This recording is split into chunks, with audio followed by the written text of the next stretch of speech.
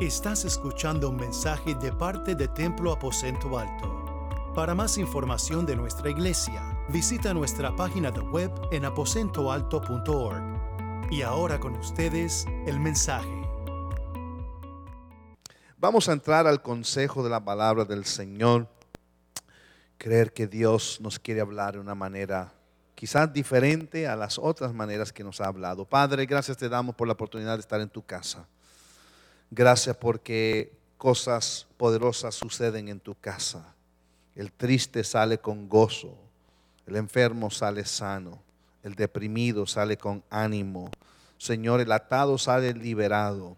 Gracias porque en tu casa con expectativa, Señor, llegando nosotros aquí, cualquier cosa puede suceder y en un momento tú puedes darle una gira de 180 grados a nuestra situación. Señor, te pido por aquellos que por cual haya sido la razón no pudieron llegar hoy, sé con ellos y ministrales según su necesidad. Los que están fuera ministrando una unción para esa ocasión, esté sobre ellos y glorifícate. Señor, hoy gracias por lo que vas a hacer de antemano. Estoy seguro que tu palabra no volverá a ti vacía, hará todo aquello por la cual la enviaste. Y te pido una unción especial sobre mi vida en este momento, esta hora, para esta ocasión y esta palabra. Que toda palabra que sale de mi boca salga sazonada por el Espíritu Santo, Señor, haciendo lo que hoy ha determinado hacer en cada vida. Y te pido que al final de todo sea yo el que mengue y seas tú el que te engrandezcas en este lugar. Señor, en nuestras manos también tenemos ofrendas y diezmos, símbolo, señal de la fidelidad tuya. Señor, también símbolo de la fidelidad nuestra, dándote a ti lo que a ti te corresponde. Y te pido, Señor, que abras la ventana de los cielos y cumpla tu palabra, como dice, que derramarás bendición hasta que sobreabunde. Reprende al devorador. Y también, Señor, te pedimos que aquellos que han luchado financieramente, tú también obres. Dales la ayuda si es, Padre, por falta de presupuesto, si es por falta de manejo. Dales, Señor, ponlos en el camino de alguien que los pueda ayudar en ello. Y también, Señor, aquellos que quizás no tienen trabajo, dales el trabajo esta semana para que ellos también puedan tener el gozo, la dicha de decir, este es lo que Dios nos ha dado y ha provisto. En el nombre de Jesús, amén y amén. Aleluya. Si tiene su Biblia, abra su Biblia conmigo al libro de Daniel, capítulo 3 del libro de Daniel, versículos 17 y 18. Y luego quiero leer una palabra que Isaías da en el capítulo 7, versículo 9. Estoy en Daniel, capítulo 3, versículo 17 en adelante. Ciertamente, nuestro Dios a quien servimos puede. Alguien diga eso conmigo. Ciertamente, dile al que está al lado tuyo, ciertamente nuestro Dios a quien servimos puede librarnos del horno de fuego ardiente, y de tu mano, oh rey, nos librará. Pero si no lo hace, has de saber, oh rey, que no serviremos a tus dioses, ni adoraremos la estatua de oro que has levantado. El capítulo 7 de Isaías, versículo 9, la última parte dice: si ustedes no tienen una fe firme, tampoco quedarán firmemente en pie. Si ustedes no tienen una fe firme, tampoco quedarán firmemente en pie. Quisiera hablar por unos momentos usando como tema las palabras que leímos en el capítulo 3 de Daniel, versículo 18. Pero si no lo hace, pero si no lo hace, pero si no lo hace. Hay cosas que Dios le encanta hacer para lucir su poder, para mostrar su gloria. Pero hay otras cosas que Dios hace para mostrar la fidelidad, mostrar la fe, mostrar la certeza que su pueblo tiene en Él en medio de la crisis y en medio de la prueba. A todos nos gusta que Dios luzca su poder en medio de nuestra necesidad. Queremos que Dios obre y que Dios tome provecho de nuestra circunstancia y nuestro dilema para mostrar su poder, su fuerza y sus maravillas. Cuando estamos enfermos, queremos que Dios nos sane. Cuando estamos en situaciones financieras, crisis financieras, queremos que Dios se glorifique y provee milagrosamente los recursos necesarios. Si tenemos alguna situación en casa, en la familia, en el matrimonio, que parece que ya está por desbaratarse, queremos que Dios llegue y se glorifique y restaure las relaciones rotas que pueden haber. ¿Cuántos dicen amén a ello? Pero hay a veces que Dios simplemente no llega cuando yo quiero que llegue. Hay a veces que Dios no hace lo que yo quiero que Él haga cuando yo quiero que lo haga. Y es ahí donde Dios también quiere mostrar si de veras somos todo lo que decimos que somos. Si de veras somos hechos de todo lo que decimos que somos hechos. Si de veras tenemos la fe de todo lo que hemos dicho que tenemos fe. Y en estos versículos nos deja saber que a veces Dios no hace lo que esperábamos que hiciera. Y la pregunta aquí es, ¿qué vas a hacer tú cuando Dios no hace lo que tú esperas que Él haga? Prediqué un mensaje, ¿qué onda? ¿Qué pasa con María?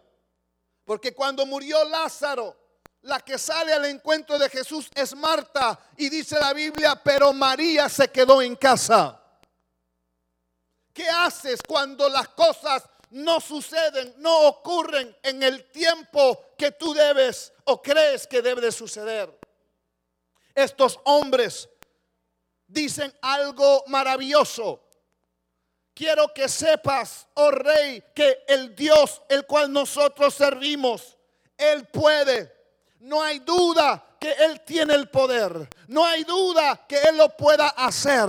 Pero Él es Dios y Él es soberano. Él hace lo que quiere, cuando Él quiere, como Él quiere y con quien Él quiere. Él tiene misericordia con quien Él quiere tener misericordia. Y si en esta ocasión Dios no quiere lucirse para sacarnos de esta situación, se va a lucir en medio de mi situación. Y yo le daré honra y yo le daré gloria.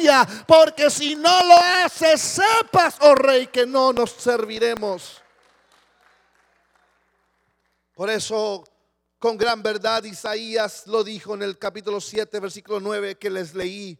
Si ustedes no tienen una fe firme, tampoco quedarán firmemente de pie. Porque cuando venga la lucha y venga la prueba y no venga la respuesta cuando y cómo tú lo quieres, caerás, te desanimarás, te rendirás a la circunstancia. Por eso dice este profeta, si ustedes no tienen una fe firme, dile al que está al lado tuyo, pero yo sé que tú tienes una fe firme, por eso todavía estás aquí. Puede haber crisis y estás pasando por situaciones adversas, pero por el hecho que llegaste esta mañana es porque todavía tienes una fe que te sostiene, una fe que te mantiene, una fe que te abraza, una fe que tú no estás dispuesto a soltar. Cuando leemos esta historia, hubo un día cuando muchos de los israelitas estaban en servidumbre en Babilonia. El rey de Babilonia lleva el nombre Nabucodonosor. Y en la conquista sobre el pueblo de Israel, él toma a estos jóvenes, 4 de ellos, y los pone en un wagon, en una carreta, y son transportados, llevados cautivos a una tierra lejana. Si ellos vieron en esa conquista a sus padres morir y a ser asesinados, no lo sabemos. Pero no hay duda que vieron a muchos de sus contemporáneos y a muchos de su gente morir en su propia tierra ante sus propios ojos. Ellos fueron tomados, llevados como esclavos a Babilonia y fueron puestos por un entrenamiento rígido e intenso para poder servir al rey Nabucodonosor, el rey que había conquistado a Israel. El rey cambia el nombre de estos hombres. A Daniel le dio por nombre Belsasar, pero a estos 3 hebreos también les cambió el nombre. A Ananías le puso por nombre Sadrach. A Misael le puso por nombre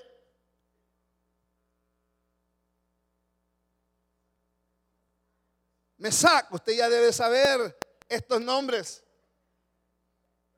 Y luego también a Azarías le dio el nombre de Abednego. Sadrach, Mesac y Abednego. No creo, o no hay duda, mejor dicho, que los padres le pusieron los nombres a estos sus hijos para dedicarlos al Señor y que ellos demostraran su lealtad al Dios de Israel. Pero también, así como ellos dedicaron a sus hijos a Dios y para el servicio de Dios, también cuando llegan a la tierra de cautividad con el rey Nabucodonosor, el rey también les cambia el nombre para dedicarlos ahora a sus dioses paganos y dedicarlos al servicio de él como rey y también a sus dioses paganos.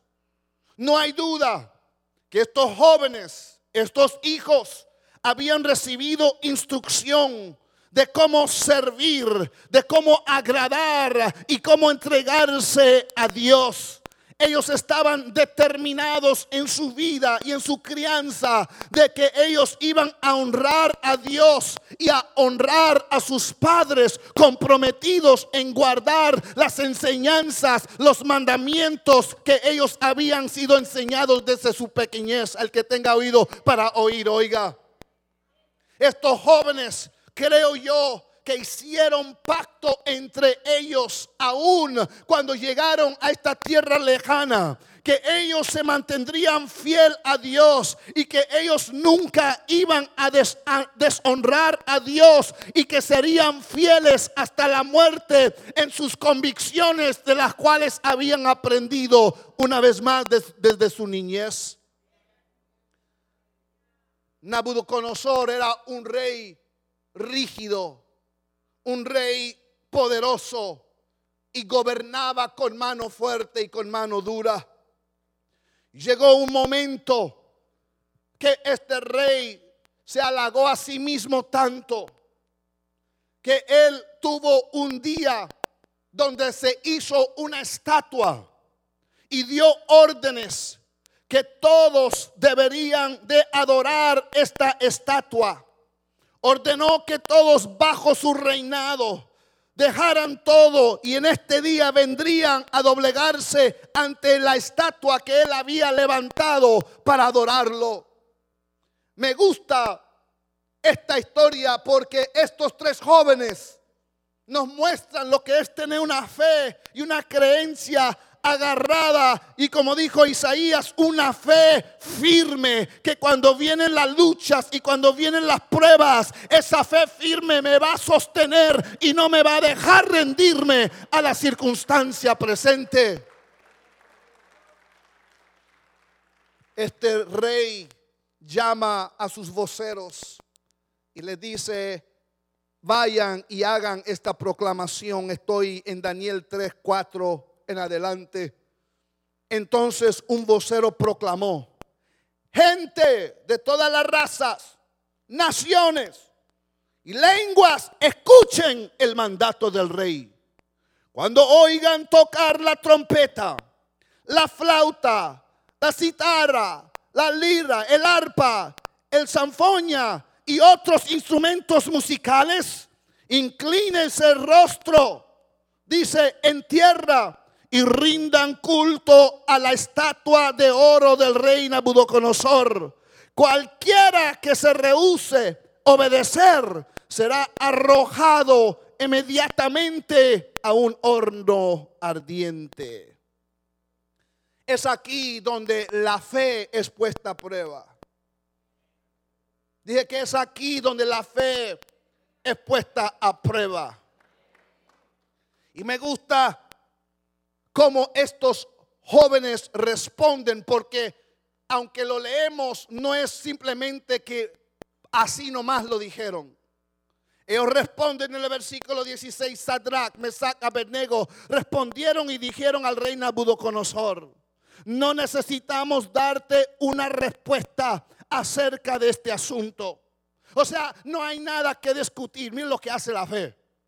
En este asunto tú y yo no tenemos nada que discutir. No hay nada que dialogar. No hay nada que tratar de negociar. En este asunto ellos dicen: no necesitamos darte una respuesta. Ciertamente nuestro Dios, a quien servimos, puede librarnos del horno de fuego ardiente. Yo sé que tú estás pensando y estás preguntando: ¿por qué no lo hiciste? Yo sé por qué tú estás queriendo 3 puntos de por qué estás actuando de esa manera, pero no hay que discutir y no hay tampoco que perder palabras en el asunto. Lo único que tú tienes que saber, problema. Lo único que tú tienes que saber, crisis. Lo único que tú tienes que saber, diablo, es lo siguiente: que el Dios que nosotros servimos puede librarnos del horno del fuego ardiente, y de tu mano, oh rey, nos librará. Pero si no lo hace, has de saber, oh rey, que no serviremos a tus dioses ni adoraremos la estatua de oro que has levantado. ¿Cómo es que uno puede hablar de esa manera? ¿Cómo es que uno puede expresarse de esa manera? Hay algo que debemos de notar: es que estos hombres nunca dudaron en el Dios que ellos servían. Nunca dudaron en el poder del Dios que ellos servían. Ellos también lo hicieron muy claro, que ellos conocían que el Dios de ellos tenía poder y sin igual poder para librarlos. Ciertamente no hay duda en esa palabra. No hay titubeo en esa palabra. Ciertamente nuestro Dios, a quien servimos, puede librarnos del horno de fuego ardiente. Qué tremendo que estos jóvenes, en sus convicciones que ellos tienen de la palabra de Dios, en su experiencia que tienen con Dios, puedan decir sin titubear: ciertamente el Dios que nosotros servimos puede.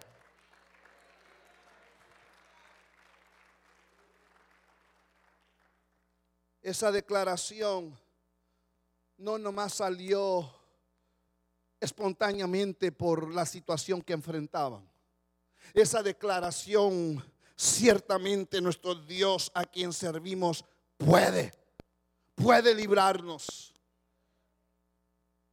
viene y sale de la experiencia que ellos habían tenido con Dios.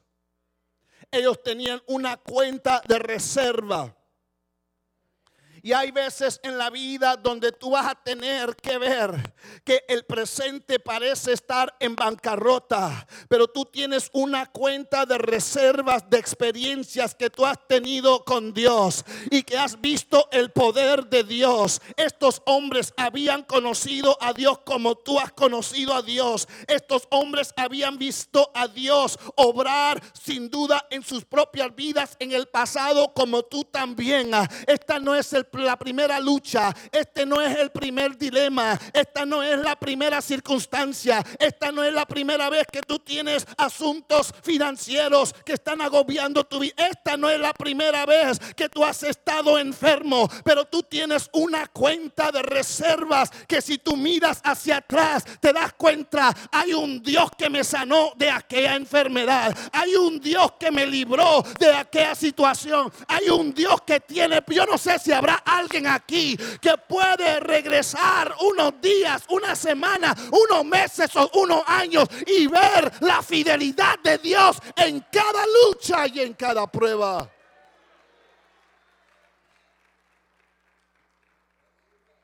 Ellos sin duda habían visto el poder de Dios a través de la historia del pueblo de Israel. Ellos sin duda se les habían contado las maravillas como Dios había sacado al pueblo de Israel de Egipto con mano fuerte, con brazo poderoso. Ellos se dieron cuenta que hay un Dios que está dispuesto a cuidar, a proteger y a proveer a su pueblo. No importa en dónde se encuentren, estén en la capital de Jerusalén, estén en el desierto, estén allá en Egipto. Hay un Dios que todo lo puede, hay un Dios que todo lo ve y hay un pueblo remanente, quizás pequeño, que todavía dice por las experiencias del pasado, ciertamente Dios puede ayudarnos y puede sacarnos de esta también.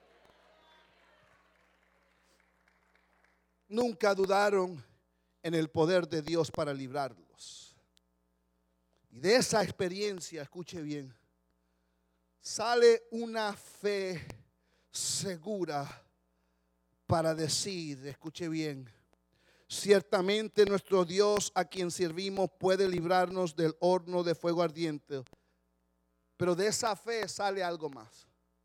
Yo sé que Él puede, y aquí es donde se dividen los verdaderos hijos de Dios, fuertes y firmes, con los hijos de Dios que todavía no han crecido y madurado tanto. Porque cualquiera puede decir, Dios puede. Yo sé que Él puede. Pero la fe de estos hombres los lleva más allá.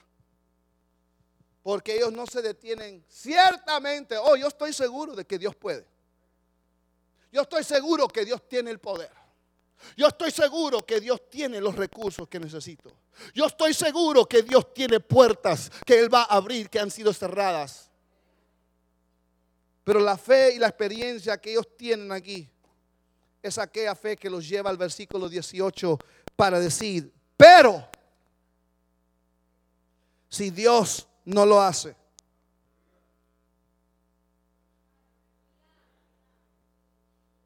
y ahí se acaban los amenes. Ahí se acaba el salto. Ahí se acaba el grito. Ahí se acaba el aleluya. Ahí se terminaron los aplausos. Amén. Pero si Dios no lo hace. Pero si Dios no lo hace. Mire, hay una fe que se llama la fe easy. No es easy. En inglés, para ustedes que ya son residentes, pensaban que estaba predicando bilingüe. Dijo que era easy. No, easy. Hay una fe que se llama la fe easy. Y hay otra fe que se llama la fe aunque.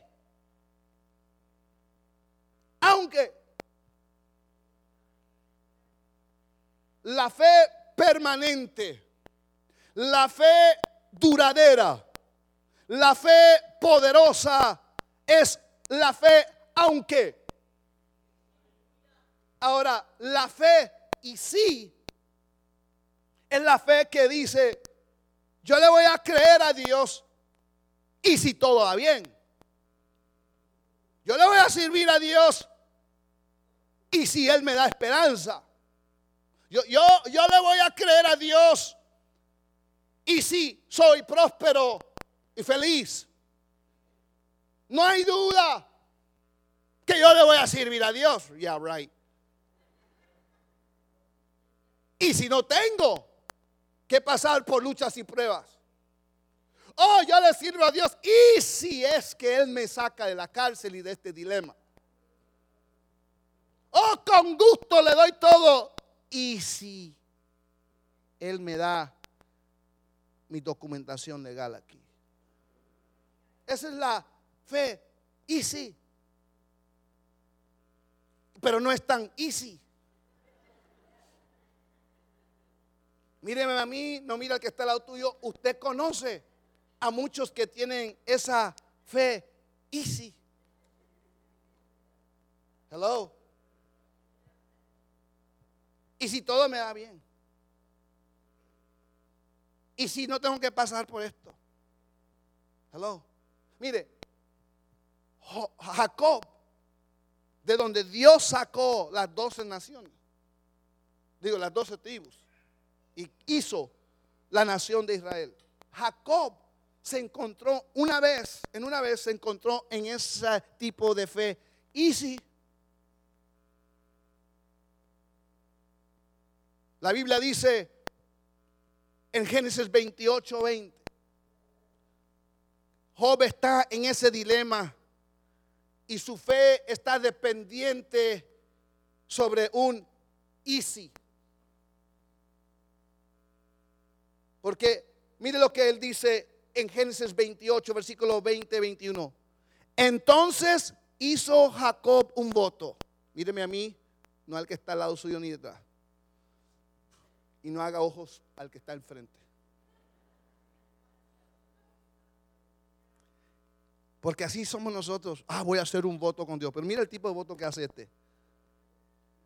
E hizo Jacob un voto diciendo: si Dios está conmigo y me guarda en este camino en que voy y me da alimento para comer y me da ropa para vestir, y si es que vuelvo sano y salvo a casa de mi padre, entonces el Señor será mi Dios.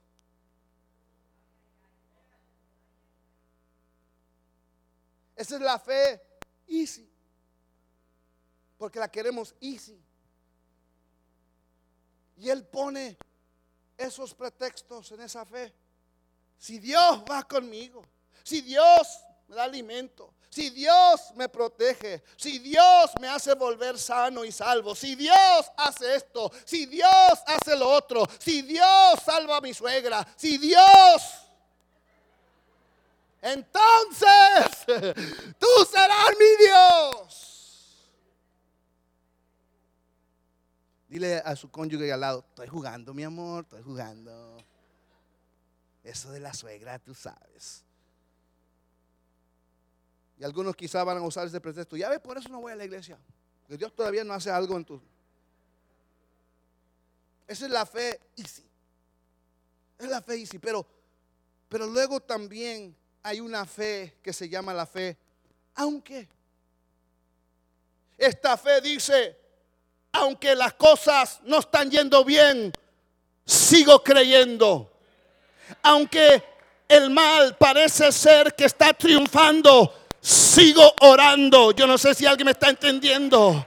Aunque ha venido enfermedad y dolor a mi vida, sigo esperando en ese poder de Dios que va a sanar mi cuerpo. Yo no sé si habrá alguien aquí que tiene esa fe, aunque las cosas no están como yo quiero, pero hay un Dios que ciertamente va a intervenir.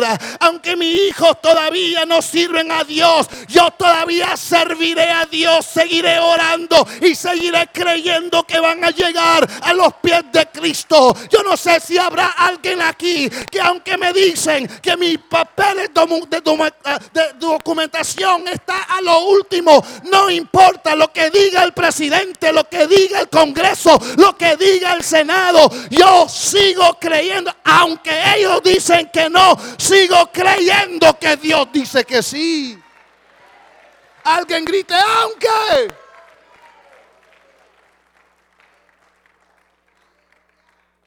Yo sigo creyendo. Dile al que está al lado tuyo, yo sigo creyendo de todos modos. Diga, sigo creyendo, sigo teniendo fe. Dile, es más, no hay que discutir más de este asunto. El Dios que nosotros servimos puede. Aunque no lo haga, yo sé que Él puede. Aunque no lo hizo, yo sé que tenía el poder para hacerlo.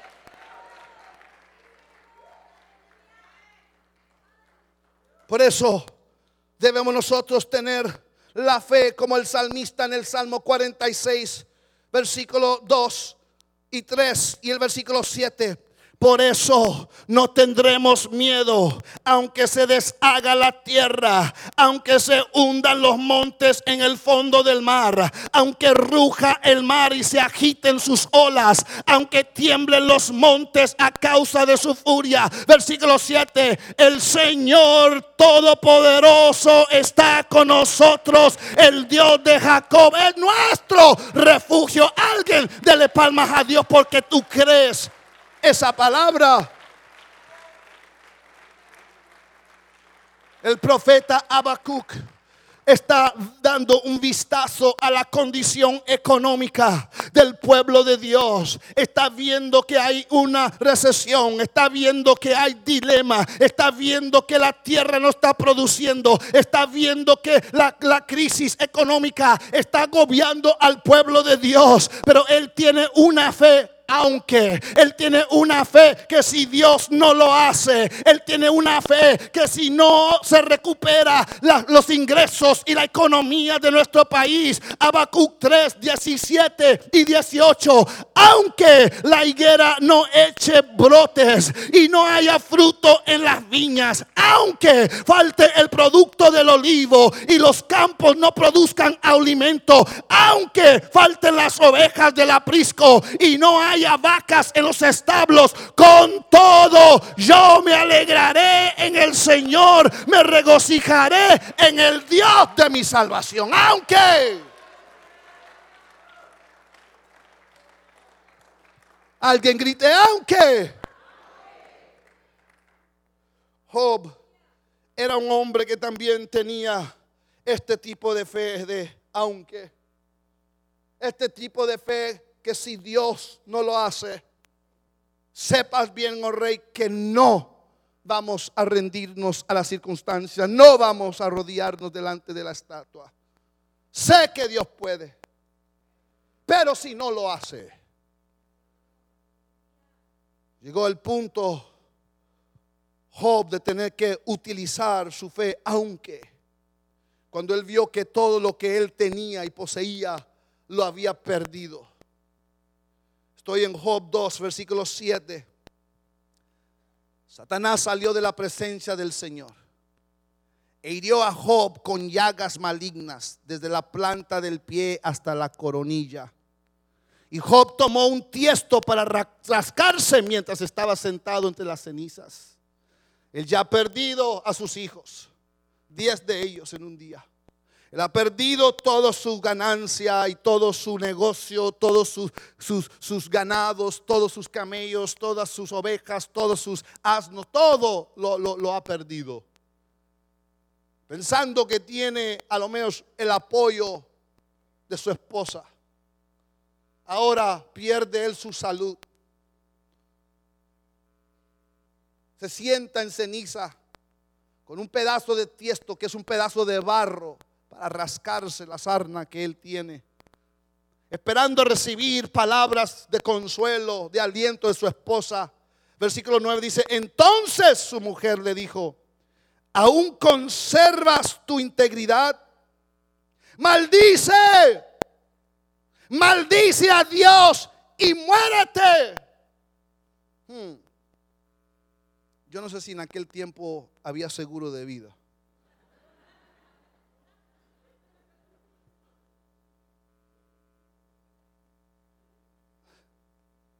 ¿Imaginas? Maldice a Dios y muérete. Ya, acaba con esto. Pero él le dijo, como habla cualquier mujer necia, has hablado. Aceptaremos el bien de Dios y no aceptaremos el mal. En todo esto Job no pecó con sus labios. Creo que Job le pudo haber dicho a su esposa: mira, mi amor, lo siento, pero mi fe en Dios es más profundo de este asunto. Yo no sé si alguien me está entendiendo. Mi fe en Dios es más grande que el duelo. Es un duelo genuino. ¿Cómo no voy a doler después de haber sepultado a 10 de mis hijos? ¿Cómo no voy a doler que después de tantos años y siendo íntegro pierdo en un momento todo mi ganancia, todo mi negocio, todo lo que yo tengo? ¿Cómo es que después de serle fiel a Dios, al que yo pensaba que íbamos a vivir, porque la fe es no una fe que se puede negociar con Dios, que cuando me casé contigo, Joba, porque no sé cuál es el nombre de la esposa de Joba, pero Joba, cuando yo me casé contigo, yo dije que en las buenas y en las malas te iba a amar, en riqueza y en pobreza te iba a amar, que no importara lo que viniera en los tiempos difíciles o los más peores, no serían motivo para abandonarte y dejarte. Si yo hice ese voto contigo en el altar, ¿cómo voy a poder quebrar el voto que yo he hecho con el Dios poderoso, el creador del universo? El Dios que me dio esto me lo puede volver a dar. Alabado sea Cristo Jesús.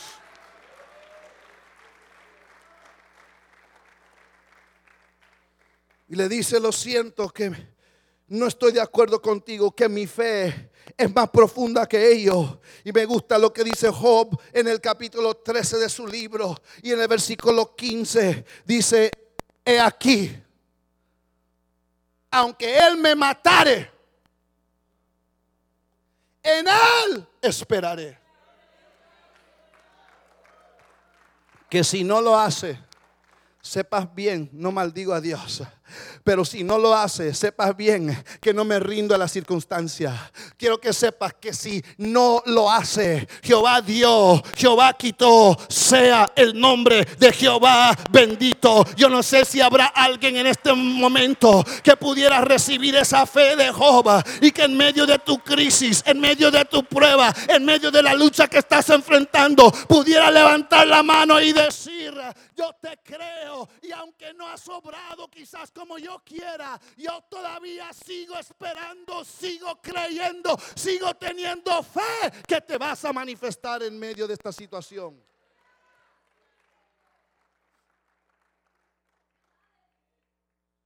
Como dije, que hay que entender últimamente que la fe no es un asunto de negociar. La fe no es una moneda comercial que puedo negociar o intercambiar. No es una moneda internacional para ver cuál de las naciones me da más por mi dólar. La fe es ¿cómo dice? ¿Cómo dice currency?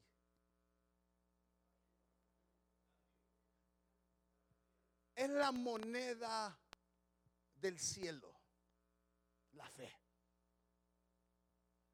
Eso es lo que se mueve en el cielo. Aquí el dólar, allá en el cielo es la fe. La fe es lo que te trae lo que tú esperas. La fe es lo que provoca a Dios a actuar. Fe. Y no la easy fe. La fe aunque. Yo sé que hay mucha gente, míreme a mí, no mire al que está al lado suyo, que usa la fe para ver si puedo negociar con Dios. Y la easy fe es la fe negociante, la cual Dios no toca. Con esa fe es imposible agradar a Dios, dice la Biblia. Easy, easy, easy. Cuando usted oiga a alguien decir eso, dile salud, como que se haya distornado. Y sí, salud.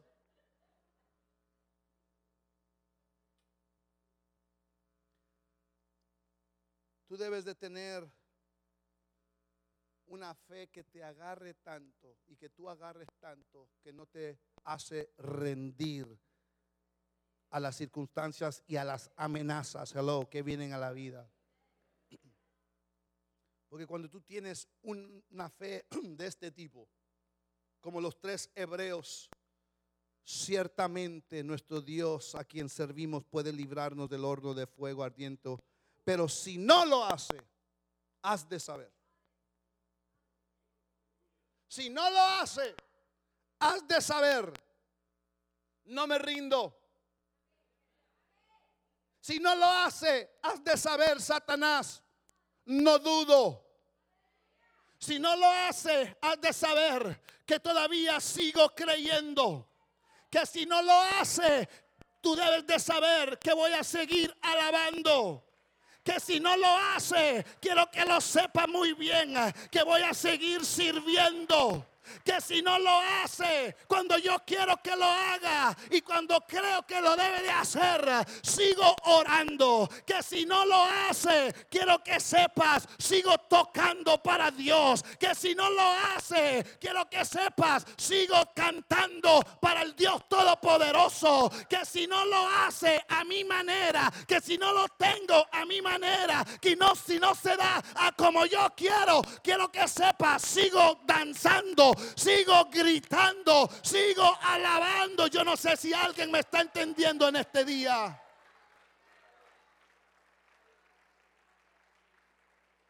Pasen, músicos. Pero si no lo hace, ¿cuál es tu respuesta a ello? Pero si no lo hace, ¿cuál es tu respuesta a ello?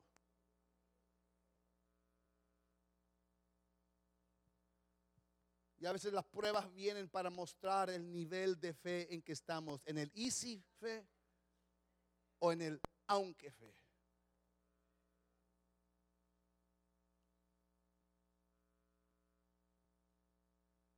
Cuando tú puedes convencerte a ti, convencer a Dios que tú tienes el aunque fe, que aunque si Él no lo hace, en Él me regocijo. Aunque Él no lo haga, en Él tengo mi contentamiento. Aunque Él,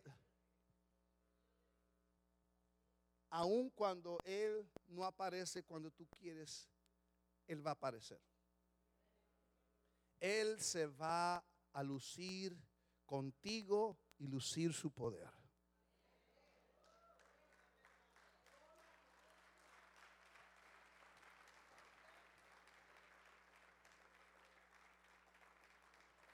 Los soldados y el rey pudieron haber dicho, cuando los desposaron o los amarraron y los van llevando, ¿dónde está tu Dios ahora? Cuando encendieron, nadie predica de esto, pero quizás yo un día lo predique. Cuando encendieron el horno 7 veces más,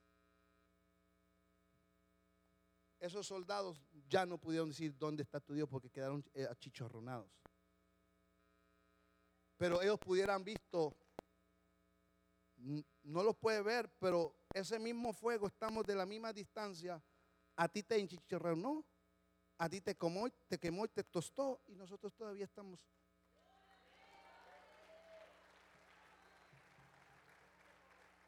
¿Ha pensado usted en eso? ¿Por qué no los quemó a ellos si estaban, y los que los llevaron murieron por el fuego y el calor, y ellos sin nada? ¿Dónde están? Oh.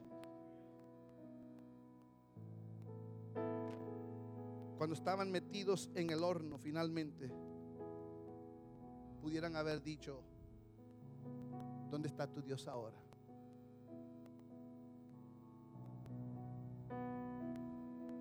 Y llega el momento cuando el rey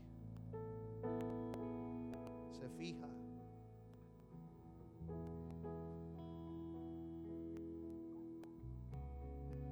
No para acá. ¿Cuántos hombres metieron ahí? 3. ¿Están seguros? Sí. Sadrach, Mesach y Abednego. Fíjense ustedes.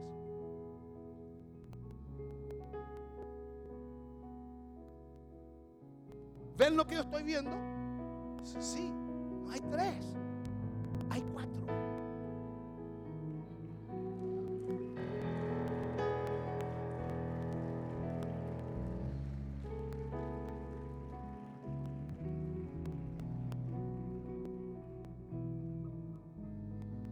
Te voy a dar un secreto. Cuando tú tienes esta fe y si no lo haces, sigo sirviendo, sigo dando mi diezmo, sigo dando mi ofrenda. Escuche bien. Si tú puedes mostrar este tipo de fe,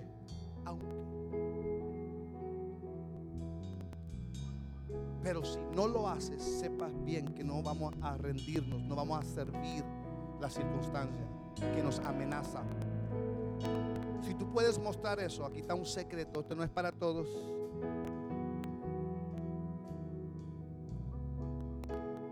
No están ni en mi nota, por eso lo estaba viendo. ¿Están ahí o no? No están. Escuche bien. Jesús, según Isaías, debe de venir y lo debemos de esperar en Mateo, el nacimiento de Jesús, el Nuevo Testamento. Hello. Pero cuando tú tienes este tipo de fe, pero si no lo hace, debes de saber que la amenaza no me va a cambiar mi convicción, que esa amenaza no va a cambiar mi postura.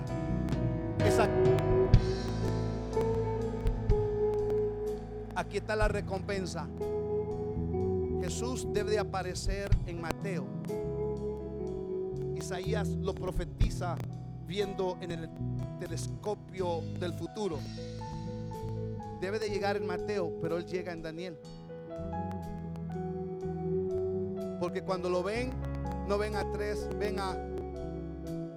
Y el mismo rey dice, y el cuarto parece ser el Hijo de Dios. Cuando tú tienes ese tipo de fe, sepas que esto no me va a limitar. Sepas que esta amenaza física no me va a detener. Sepas, diablo, que si Dios no lo hace de esa manera, Él tiene a alguien en quien Él puede confiar, que no se rinde. Y Dios aparece antes de tiempo.